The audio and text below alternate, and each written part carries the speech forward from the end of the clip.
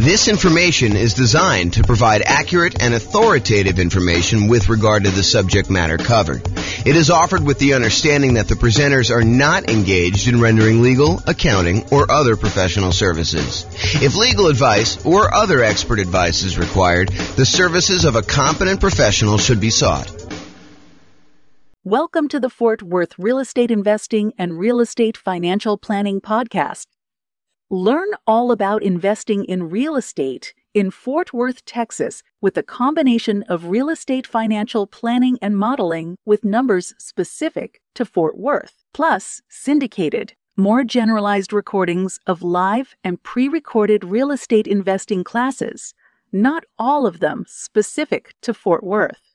Be sure to stay tuned after the podcast for a message from our sponsors. Well, good morning and welcome, everyone. This is your host, James Orr, and I have a pretty exciting class today. Today's class is all about improving cash flow by buying down your mortgage interest rate when buying investment properties. It's called Buying Down Mortgage Interest Rates for Real Estate Investors. And let's jump right into it because there's quite a bit to cover, and I want to make sure we get through it all. So today we're going to be discussing primarily buying down your interest rate when buying a rental property. The way that I'm going to do this, there's a spreadsheet that Brian made, which I'll provide a link in the show notes to. But the spreadsheet actually allows you to go contact your lender, get a bunch of the buy down rates that you can get from your lender, enter them in the spreadsheet, and it does a bunch of math for you. And then you can make a decision as to how far down, if any at all, that you want to buy down your interest rate. And that is the way that he does it is one way of calculating the return you'd get from buying down your interest rates. There is an alternative way of doing this, and that is to calculate the internal rate of return that you would get on that extra money that you'd spend buying down the interest rate. And arguably, some people, including me, might suggest doing it with an internal rate of return calculation. However, that's not what we're going to cover today. And the way that we're going to do it today, I think is completely valid. I think it's just a slightly different way of looking at it and a probably easier way to understand than internal rate of return for most folks. Okay, so this can be a really good strategy for improving cash flow. And as you might see, one of the alternative strategies to this is, you could take this extra money and decide to put it down as additional down payment instead of taking that money to buy down the interest rate. And in some cases, I would say most cases, you would be better off buying down the interest rate. And we will look at that math. Now, there may be a time factor component to that, where if you're only going to hold the property for a year or two or three or whatever you're going to do there, it may be better for you to not buy down the interest rate. It may be better for you to put more down or to not put more down and just deal with whatever negative cash flow or slightly less than ideal cash flow you'd get by not putting more down or buying down the interest rate. But that's something for you to decide. Because if you remember, I'll kind of tie this back into when we talked about achieving financial independence. There are some folks who are buying properties that they intend to have and hold forever, and that is going to be part of the income they receive when they're financially independent. These are properties that you expect to hold in your portfolio indefinitely. Like you do not plan on selling them at all. And then there are other properties where people would buy in order to get a really good return on, especially that early on, that like excellent return on equity you get when you own a property for the first few years and your equity is relatively small because you're highly leveraged and you're able to get like almost like rocket booster type returns on that. Some people are going to buy properties to get those rocket booster type returns with the intention of trading them up for something else, doing a 1031 exchange and buying something larger, or selling off those properties, paying all the expenses on them, the capital gains, the depreciation recapture, the real estate commissions, if you've got any of those going out, and closing costs, if you've got those going out, and then take that money and then use that in order to stabilize your returns elsewhere, whether that's investing in something else like stocks or bonds, or taking that money and paying off existing loans. So depending on whether this is a property that you plan to hold forever in your portfolio, or a property that you plan on holding for a short period of time and then doing something else with it, you may or may not choose to buy down your interest rate depending on the hold period. I'll also add in one additional wrinkle. If your plan is to buy more properties than you need, like let's say you intend to have 5 free and clear properties in your portfolio at the end. Let's say your plan now is to go out and buy 12 properties. with the intention of you're going to eventually sell off 7 of them and pay off the remaining 5 so that they're free and clear. Well, if you're going to pay off the remaining 5 early with proceeds from selling the extra 7, then you may not want to buy down the interest rates on the 5 either, because those are ones that you will not hold the loan for full term. And so these are things that you should decide. And the reason why we covered those in previous classes before we get to this point is you should decide which properties you plan to have in your portfolio at the time when you are financially independent and how you plan to get there. Like, do you plan on paying off these properties early? And a lot of times we make these plans and they change, but realize that you should have this plan going in. Okay, now that I've given you some background and context, let us talk about doing buying down interest rates when buying a property. Today, we're going to focus in on buying down the interest rates when you are purchasing a property. And specifically, I am not going to talk about buying down the interest rates when you do some type of cash out refinance on a property, or when you do some type of cash in refinance on a property where you actually put more money into the deal and refinance your property at the same time in order to get shorter loan term or lower monthly payments, or to get a better interest rate. So we're not talking about cash out refinances. We're not talking about cash in refinances. We're not talking about doing a rate and term refinance where we're refinancing the rate on the loan and or the term on the loan. And we're definitely not talking about recasting a loan where you have a lump sum of money and you want to reduce the payment on your existing loan without changing the other terms of the loan. You just want to kind of like make a $10,000 additional payment on your property and reduce the monthly payment by whatever it is, $50, $100, somewhere in that ballpark, depending on how much time you've got left on the loan. But we're not talking about that either. This is specifically buying down your interest rate when purchasing a property. Okay. Big picture. When you go to get a loan, the interest rate you get on the loan can be changed by how much you either pay and give to the lender, or how much the lender gives you as a credit to take a higher interest rate. So you can voluntarily take a higher interest rate and have the lender give you a credit to help cover closing costs. So you go to a lender and then you tell them, hey, look, I'm thinking about getting a loan. They tell you, okay, the rate right now, if you don't pay any points at all, is going to be 0. It's going to be 7%. 0 points in, 7% loan. However, if you are willing to take 7.25 as your interest rate, we will give you $3,000 or $5,000 or $8,000, whatever it is, as a credit that you can use to cover some of your closing costs. Or you can give us some money and we will give you a lower interest rate. If you sort of like give us $5,000 in advance, we will, instead of giving you 7% of your loan, we'll give you 6.75 as an example. So it can work both ways. You can pay money in order to have your rate lowered, or you can receive money as a credit from the lender in order to take a higher rate. Now, the money you receive is not able to be used for down payment. Down payment is completely different. The money you receive can only be used to cover like closing costs, not down payments. Okay, now, when we're discussing this, for the sake of this class, the change in the interest rate we're talking about is for the life of the loan.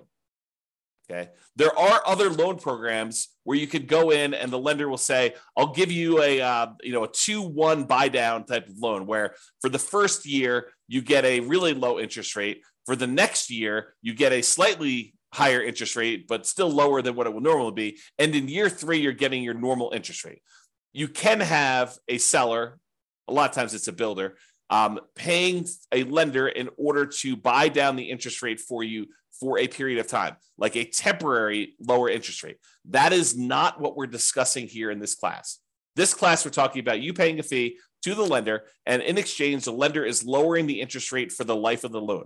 So if you were going to get a 7% loan, now you're able to get 6.875, and that lasts for 30 years. Or until you pay off the loan. So you can pay off the loan organically over that 30-year period if it's a 30-year loan. Or if you make extra payments on it, it could get paid off sooner. So that interest rate would only last until the loan is paid off, you making extra payments. Or if you go sell the property, then the loan gets paid off and you no longer have that interest rate. Or if you refinance the property and get a new loan on it, then you get rid of that interest rate. So realize when you're buying down these interest rates, you almost need to like plan out what you're going to do with your property. You need to do some loan planning and say, I plan on having this loan for 5, 10, 15, 20, 30 years until it's paid off. So as one example, I have a loan on my owner occupant residence, and the loan is at 2.25%. It's a fixed rate 30-year loan. I am probably never paying that loan off. The loan is at such a low interest rate that I would rather have that money sitting in CDs or buy another free and clear rental property instead of paying off the loan on my owner occupant property. But it helps to know when you get a loan how long you're going to have that. Okay? Now, there are other things you could do where you get these short-term interest rates, which we talked about, like that lower payment for the first 2 years. Again, we are not discussing those. Okay. So I mentioned the word point. What is a point when you hear a lender say a point? Like you may hear them say, look, your interest rate is 7% with 1 point, or 6.5% with 1 point, or 6.5% with 2 points. A point is money that you pay to a lender upfront to get the mortgage interest rate. It is non-refundable. It is a fee that you pay to the lender in order to get an interest rate. And they can be positive where you pay the lender points, or they can be negative where the lender gives you a credit in order to do that. From the lender's perspective, it almost looks to them like money now instead of interest later. So they're like, look, you can pay me $5,000 now, and I will give you a lower interest rate so that I'll collect less interest over time in exchange for a little bit of money up front. Now, 1 point is 1% of the loan amount. So if you're buying like a $500,000 property and you're going to put 20% down as an example, that means you'd be putting $100,000 down on a $500,000 property. So you'd get a $400,000 loan. Then 1 point of a $400,000 loan is $4,000. And to be absolutely clear, this is not part of your down payment. Any points you pay are in addition to the down payment you need in order to get the loan. They're in addition to other closing costs you might have for getting the loan. And the points you pay are not part of your monthly payments. It's not like if you pay points, then those count as part of your monthly payment. Okay. Points are separate things you pay to a lender upfront. They're non-refundable that affect your interest rate on the loan. Okay. That's what points are. So let's talk about what par rate is. The par rate on a mortgage is the mortgage interest rate you'd get if you paid exactly 0 points. You did not buy down the interest rate at all, and you did not receive a credit to accept the higher interest rate from the lender. The par rate is the interest rate you'd get if you didn't pay them any money and they didn't give you a credit to change the rate at all.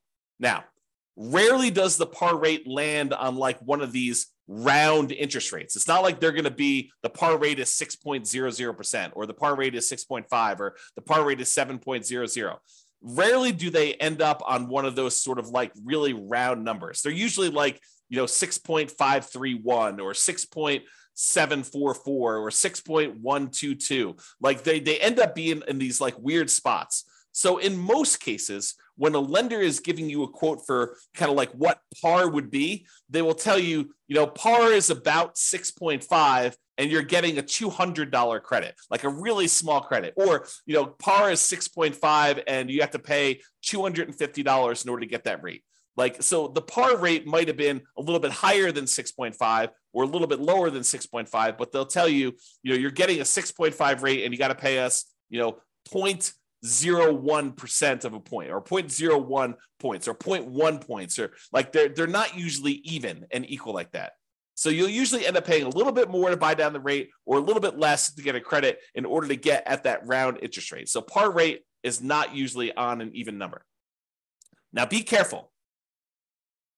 When you ask a lender, hey, what's the rate you're giving me?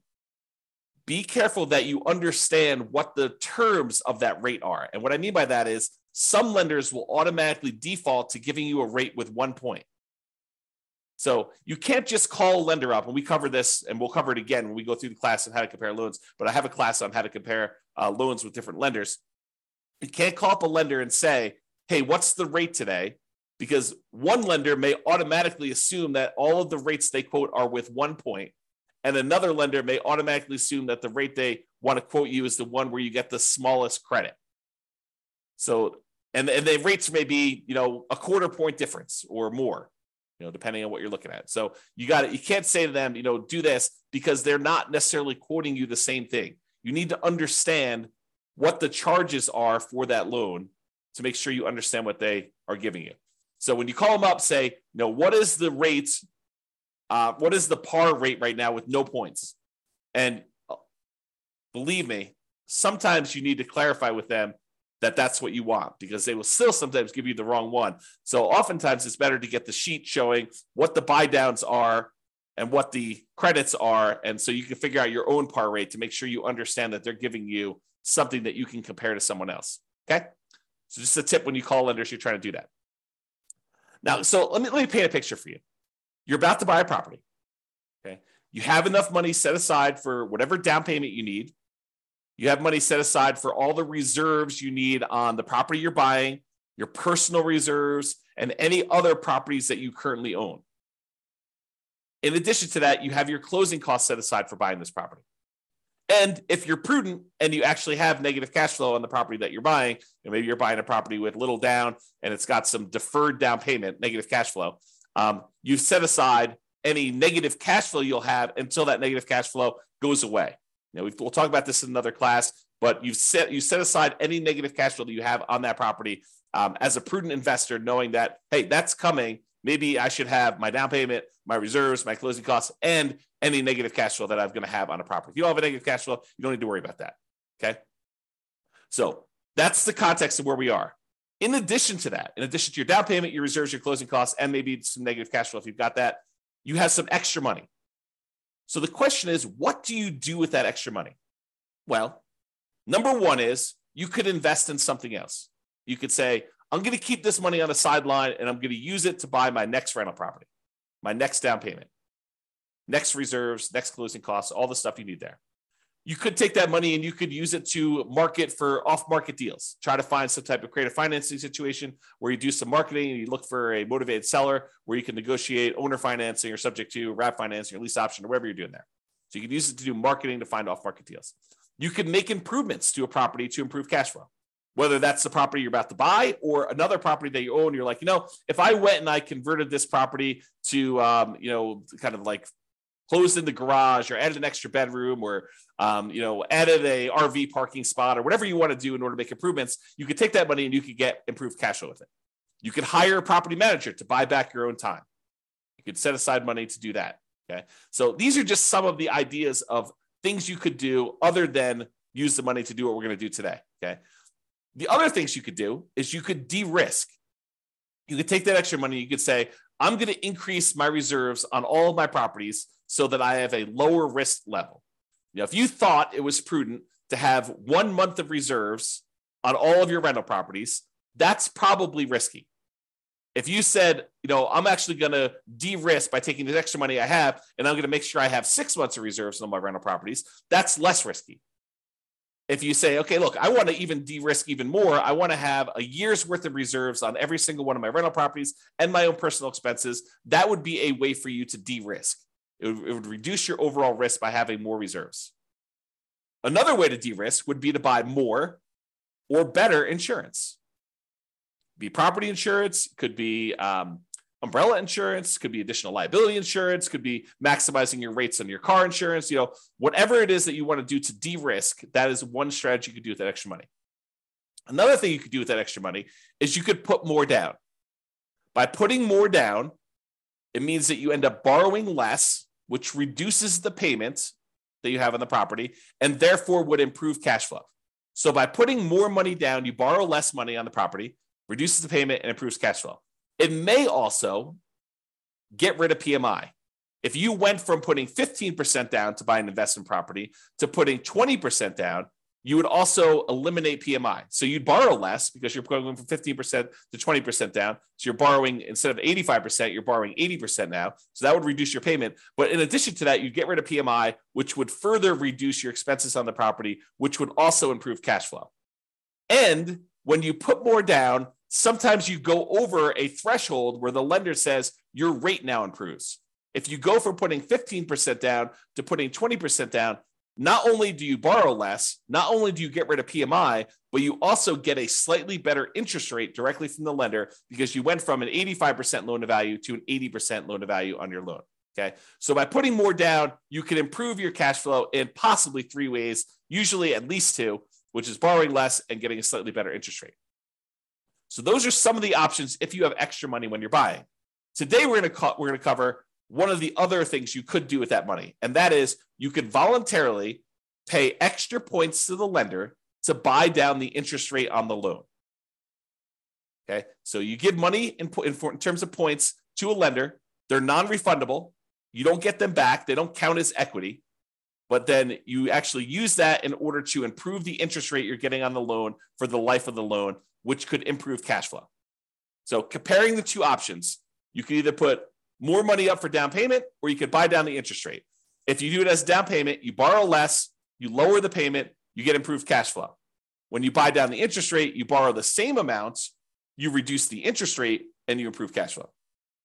When you put more down as a down payment, the money is now in equity in the property. You are likely to get it back when you either sell the property or do a cash out refinance.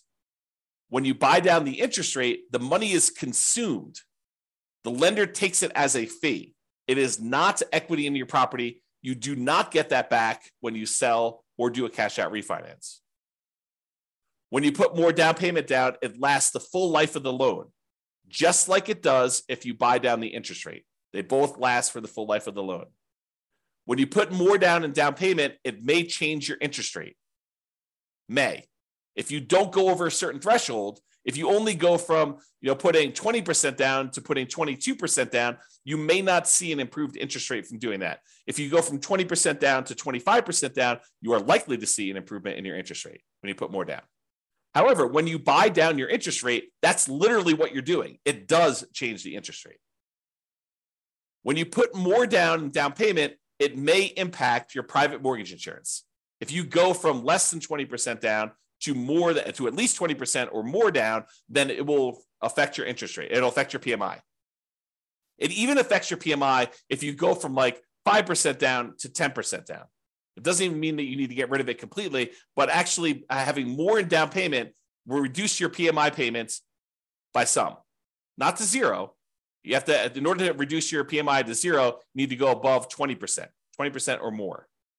Okay, but you can go from 5% to 10%, and it could actually adjust your PMI because you hit certain thresholds with PMI. When you buy down your interest rate, though, it does not impact PMI at all. Okay, so those are comparing the options. So let's say you do want to consider buying down your interest rate.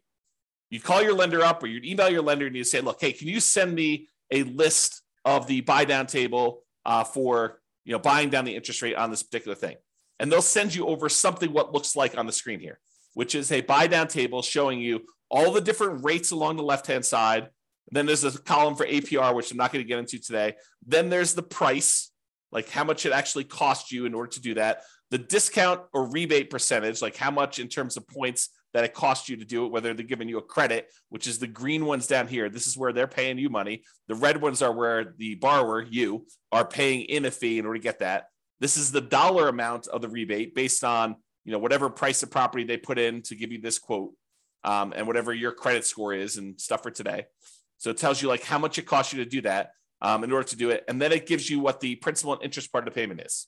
Okay. So this is the table they will give you. And you're looking at it and you're like, I'm not sure I understand like what the implications are just by looking at the table. And that's right. That's the trick, is that you need to do some math in order to determine if this is worthwhile doing. Okay. So then what we do is we take the spreadsheet that you take the data that your lender gave you, and you plug the numbers into the spreadsheet. You Brian Williams buy down calculator version 3.01 is what we're using here today. And you're going to enter in your loan amount, the purchase price of the property you're buying, the loan length, for example, 30 years, the par rate. And if you don't know the par rate, there's a little calculator on the spreadsheet for helping you calculate what the par rate will be. If they only have like for example, on this one, the par rate wasn't even. It was probably somewhere between 6.5 and 6.625. As you can see, one way there's a little bit of a fee, and the other way there's a little bit of credit. So it's between these two numbers. So the spreadsheet will help you calculate what the exact par rate is. And then you copy the interest rates and the costs from the lender email.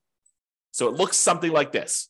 You enter in the loan amount over here, the purchase price, the loan length, and then the par rate. And the par rate calculator is below this. So if you need to calculate it out, you can do that. But I calculate that for you, and then I showed you what it is here. And then it will calculate what the par payment would be for you. So it'll actually do that calculation. Then you put in the interest rate. It usually like files them down here if you're doing that. But if you're doing ones from your lender, you may want to copy them manually into here. And then you put the cost in from the thing. So 6.875 is $2,366 credit. So 6.875, $2,366 credit. So that's what you're doing. You're putting in this rate and this number here. Okay. So when you do that, the spreadsheet will then do a whole bunch of calculations for you here. It's going to tell you the difference between how much it costs you in order to buy down the interest rate from here to here, the difference in those costs. So for example, if you were going to go get 6.875, they would give you a credit of $2,366. If you want to get 6.75, it would only cost you it would only give you a credit of $803. So the difference between these two is $1,563. So it shows you the difference in cost in going from one to another. Then it shows you what the average cost per like tier to get down to here would be. So it shows you what the average would be. And then this does a whole bunch of stuff, calculation of points. You can ignore all that. And then the payment, if you bought it down. So this tells you what your new monthly payment would be. And then it then calculates what the difference is between your par payments and what this new payment is, and shows you what the difference in payment was. So for example, this is an $87.57 higher monthly payment than what your par rate for receiving a credit of $2,366. Hold on one second. Sorry, I had to clear my throat. Okay, so with that being said, you can see here that when you buy down the rate a little tiny bit at 6.5, you end up getting a $30.52 better payment, which if you multiply by 12, you're getting $366.26 better cash flow on your property by buying down the rate there. And you can see there are ones where you're getting significantly better cash flow. For example, if you buy down the rate all the way to the max, you get $5,795.31, almost $5,800 better cash flow for the year. Almost $500 a month better cash flow by buying down the rate. Now you got to say to yourself, is it worth paying this amount of money in order to get that rate? That's what we're going to look at. And I've included this thing called vanity rates. So most of the time rates are quoted in the eighth of a point. So 6.875, 6.75, 6.25. But sometimes a lender will give you a quote for a rate of, 5.99 or, 5.49 or something like that, where it's a number that is sort of like not one of the normal eighth of a point type deals. And so they'll include those in your list, but a lot of times vanity rates don't make a lot of sense. So I'll show you what they look like here, but I've included them in this chart. I will remove them later as we show you. Okay, continuing on. So this shows you what the difference in cost was when buying down your interest rate. And what I want to point out to you is that the amount it costs to buy down your interest rate 1/8 of a point is not the same. And it's not linear. It doesn't automatically increase as you go up. Okay. So this red line shows you where the par rate is. These ones are credits. These ones over here is you're paying a fee in points in order to get a lower interest rate.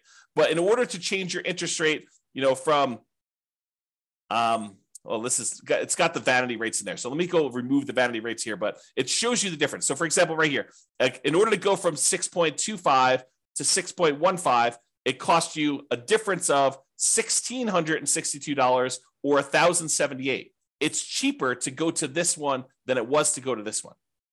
That's what we're showing you here. Okay. So I've got some vanity rates in here. I've got like 6.49 and 5.99. I'm going to go and remove those. I'm showing you where they are, and I'm going to show you that I'm now remove those in the charts. Here's where they were in red Now that I've eliminated those, now we've got only showing ones where we have the eighth of a point difference. So you could see it a little clearer by removing those extra vanity rates. Okay. So when you go from 6.5 to 6.375, it costs you about, I don't know, whatever that is, $200, $210 more to do that. When you go from 6.375 to 6.25, it costs you another $200 more. But to go from 6.25 to 6.125, it's like $600 less. And there are these inefficiencies in the market for buying down your rates. And part of what you're looking at is taking advantage of these inefficiencies. They will sometimes tell you, look, we would prefer you to buy down here, but we'd prefer you don't buy down past this certain level. Like as one example, if you wanted to go from 5.125 to 5.5, I'm sorry, from 5.125 to 5 even, the difference in buy down for these is significant. You know, it's like $1,400 more. So this may be a spot where you might consider not buying down the extra amount. Or here might be one where you consider not buying down the extra amount. Or here might be one.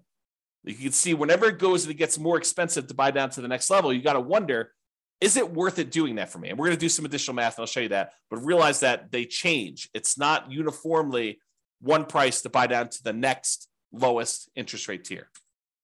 Okay. Same table before. I've just now eliminated the vanity rates. Not going to go over this. I already went over it again. Now, one of the things we're looking at is the average cost per incremental interest rate.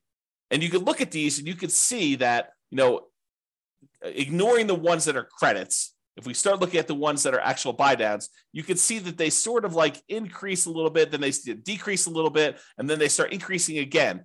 So if you were thinking about where you might want to buy down, one of the things you could look at is where it actually starts to increase again.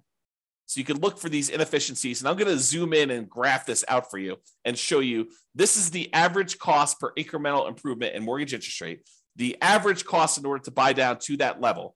And this is to the left of here are the credits. So we're going to just ignore those unless you wanted to take a credit, but we're talking primarily about buying down the rate. And so you can see to go from 6.5 to 6.375, it's more expensive. To go from 6.375 to 6.25, it's slightly more expensive. Then it gets cheaper to go to 6.125. Then it gets the tiniest bit more expensive to go to 6%.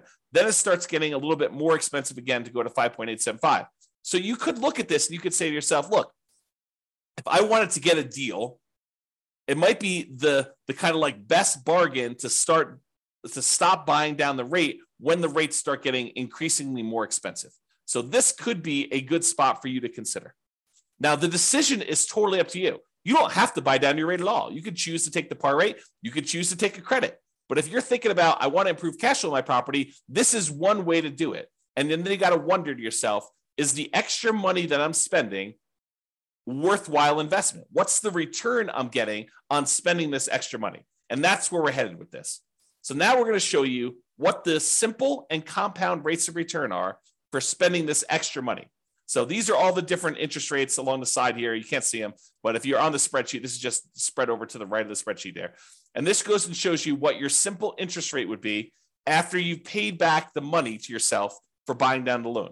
So this shows you that once you paid yourself back the money in order to get the buy down itself, then you're earning, in this case, 33.6% return on the extra money that you spent. Not bad in terms of simple interest. Now, if we take it and we look at this simple interest over a period of time, you could say after 10 years, including paying back on the initial amount that you borrowed, this one would get you 23.6% return on any extra money you spent here. Now, most people are probably not using simple interest, although there are some times when you'd want to think about it that way. But most people are going to think in terms of compound interest. The money you're getting on the money that you invested over time from a while ago, you want to make sure you take into account that time impacts your return. And so compound interest does that. So in this case, you can look at what your return is over here from seeing different interest rates that you buy down to. And you can see that there's a lot of them, depending on how long out you go, where you get good returns on your money for doing that. So for example, here's how you read this chart. If you bought down your interest rate to 6%, you'd have earned over a 15-year period of time, you'd have earned 28% per year simple interest on the amount you spent to buy down the interest rate. So you got to ask yourself, if I'm looking at other investments that I have that give me simple interest, what am I getting on those? And should I take this money and invest it by buying down my interest rate, knowing that this one is paying me 28% return? So you got to compare it to other things you could invest in. We already went over that list. Okay. So that's the simple interest one. Here's the compound interest one. If you decide to look at what your compound interest rate return is over a 15-year period for buying down that loan to 6%, you'd be getting an 11.62% compounding rate of return by buying down that loan and getting your money back. So, is getting an 11.62% return on your money, a compounding annual return rate over a 15-year period of holding that loan for 15 years, is that a good return for you?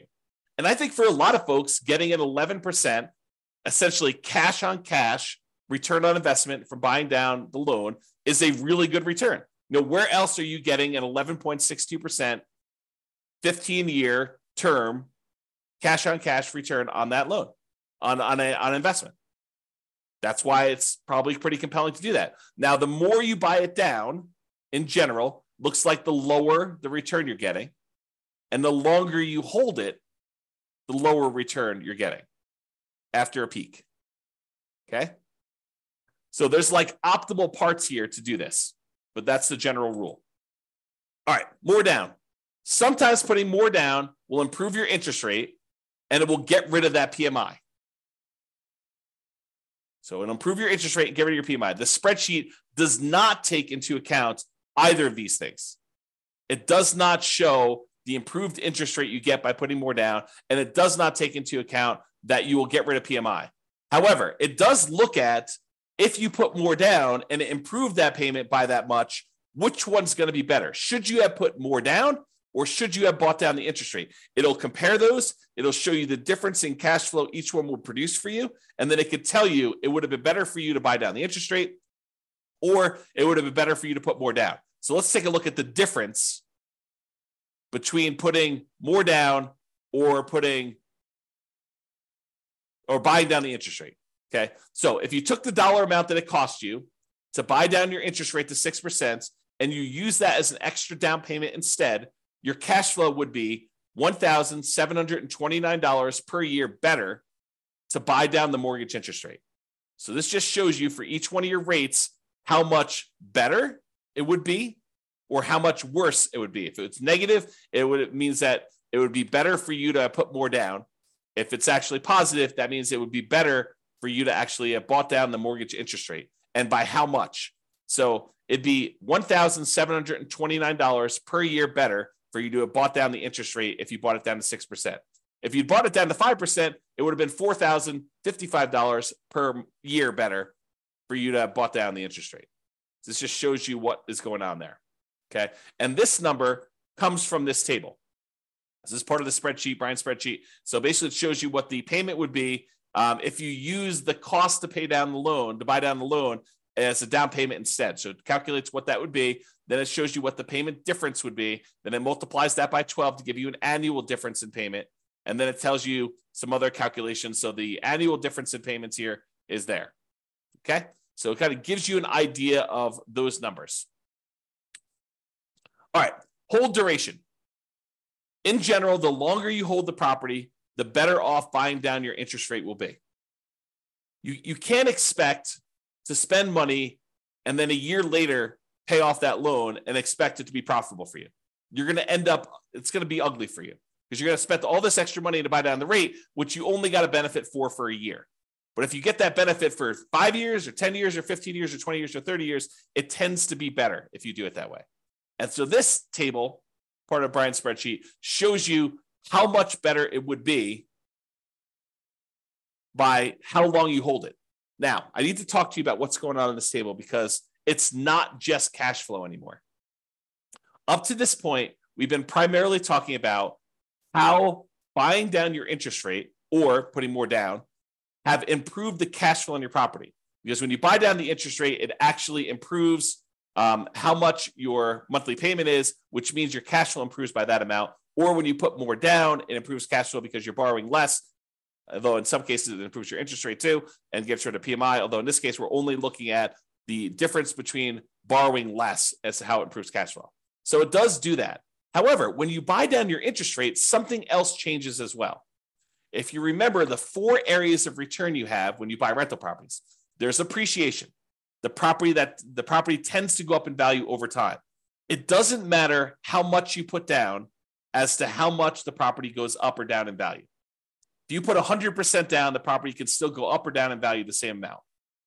If you put nothing down and you borrow 100%, doesn't matter. The property can go up in value that. Now, your return on how much you invested changes, but the dollar amount you're getting from appreciation stays the same. If the property goes up 3%, it doesn't matter if you put nothing down or you put everything down. Same thing holds true for your tax benefits. It doesn't matter if you put 100% down or nothing down, you still get the same depreciation benefit, tax benefits of owning that rental property. However, how much you put down is impacted by, or how much you put down impacts cash flow. The more you put down, the better your cash flow tends to be. If you buy down your rate, the better your cash flow tends to be. Okay. But it also affects something else that most people don't think of, and that is how quickly and how much you pay off on the loan, the debt amount each month. And I'll give you a really simple example of this. If you're buying a $500,000 property and you're getting a $400,000 loan, the $400,000 has to be paid off over 30 years. So you got to pay off $400,000 over a 30-year time period. So a certain amount of that has to be paid off each month in order for you to pay it off by the time it's 30 years later. But if you only borrow $50,000, then the amount of money you have to pay off is only $50,000 over that same 30-year period.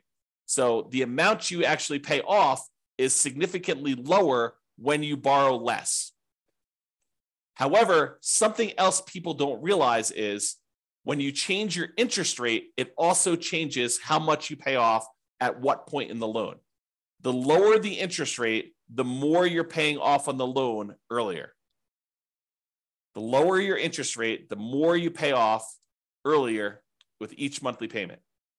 So the amount of equity you gain in your property also changes based on what your interest rate is. So when you buy down your mortgage interest rate, it also changes how much equity you grow in the property and when.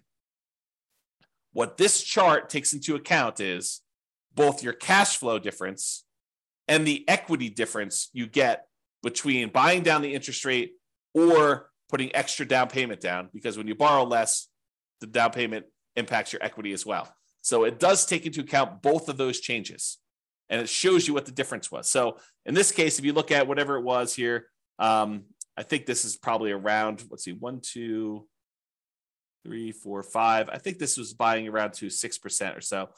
So right here, I'm assuming this is the buy down 6%. It shows it on the full table, but I can't see it.